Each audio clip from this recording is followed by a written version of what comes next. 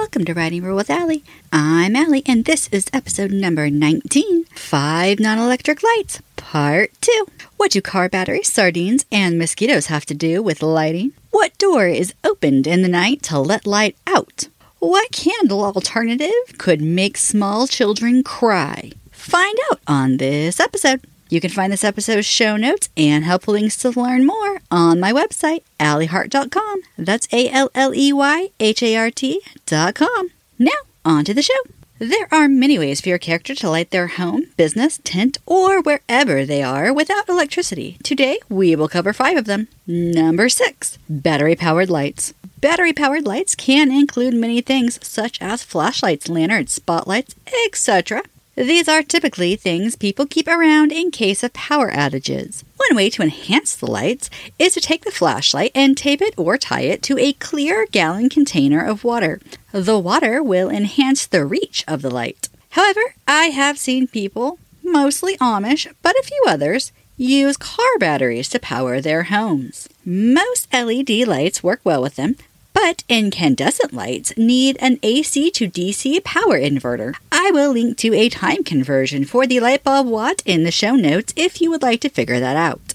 Remember, these will need to be recharged, likely with solar. If there is a storm or cloudy days, that can cause times without recharges. So, having several batteries that can be switched out is a good idea. Some battery kits can be bought for people like me, who are not electrically inclined, that already have electric circuits set up. For those who will not shock themselves, it can be done DIY fashion. I have seen DIY ones done, but people around here are good at that kind of stuff, just not me.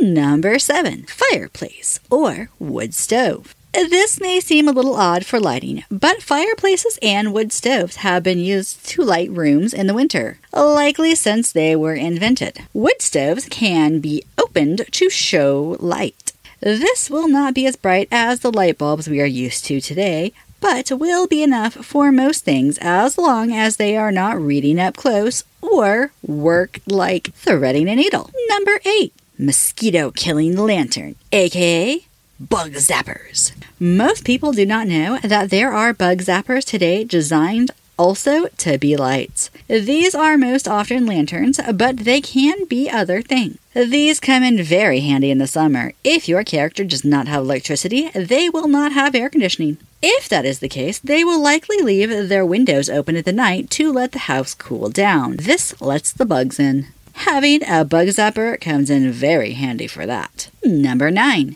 kerosene lamps.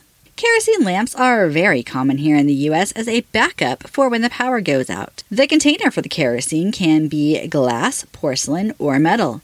There can be a globe around the flame, but there does not have to be, though it is safer to have one. Like oil lamps, they have a wick to draw the kerosene up to burn. I find that the kerosene has a slight smell, but nothing bad or stinky. If something was mixed in with it, someone who is used to using this daily would likely know from the smell alone. Also, someone who never used this will likely ask, what is that smell? Number 10, creative things people use as alternative to candles in emergencies. When emergencies happen and there are no candles, people can get creative in what they use to light their home. I will cover a few of these. Some people burn crayons. They will likely melt the bottom of the crayon to help it stick to the surface that they are burning it on. They will light the top on fire. The paper will act like an external wick. This works, but smells. Oil poured in an orange peel with a wick can work. It does smell pretty good. However, it is easy to tilt, and if someone pokes a hole in the peel or the peel has a crack, the oil could leak out and risk a fire. Tuna and sardine cans that have used oil can be used for lighting if a wick is added. The risk here is the oil leaking or being spilled. It will also ruin the food in the cans. Butter is said to be able to make a candle. I am suspicious of this one, but I will add it here since it is said to work. 1 pound of shortening and a wick are said to last at least 100 hours. However, I find that it puts off large amounts of black smoke that could potentially be toxic, and it reeks. This is one that many people swear by, but I would never use it. Shortening comes in cardboard container. Some people take the shortening out of the cardboard to place them in glass jars with a wick. I have not tried this method, but it is my understanding that it gets rid of the smoke, maybe not the smell. Fun fact! As of 2022, in the United States, it is estimated that 250,000 homes are off the grid. However, it is estimated that only 1% of those are actually remote isolated homes. Now for everyone's favorite part, what could possibly go wrong? Well, let me tell you. Likely to go wrong, your character's kerosene lamp or a lantern tipped over or fell over and caused a fire. Also likely to go wrong, when using batteries, the batteries were drained by cold weather or prolonged storage, and they do not work, or they could not work as long as your character thought that they would. Possible to go wrong, your character uses crayons for a candle and their child cries, or even cries hysterically because the crayons are being burned up. Also possible to go wrong, while using a wood stove as light, your character left the door open, and an ember popped out. This could cause a fire. Unlikely to go wrong, your character tries to use the fireplace for lighting in the summer. This could lead to a dangerous overheating situation. Improbable, but technically still in the realm of possibilities. A mosquito lantern malfunctions and sparks when the bug gets it.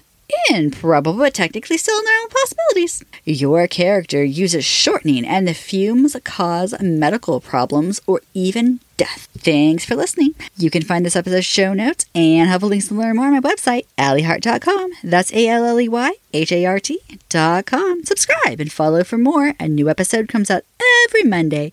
Until then, happy wordsmithing.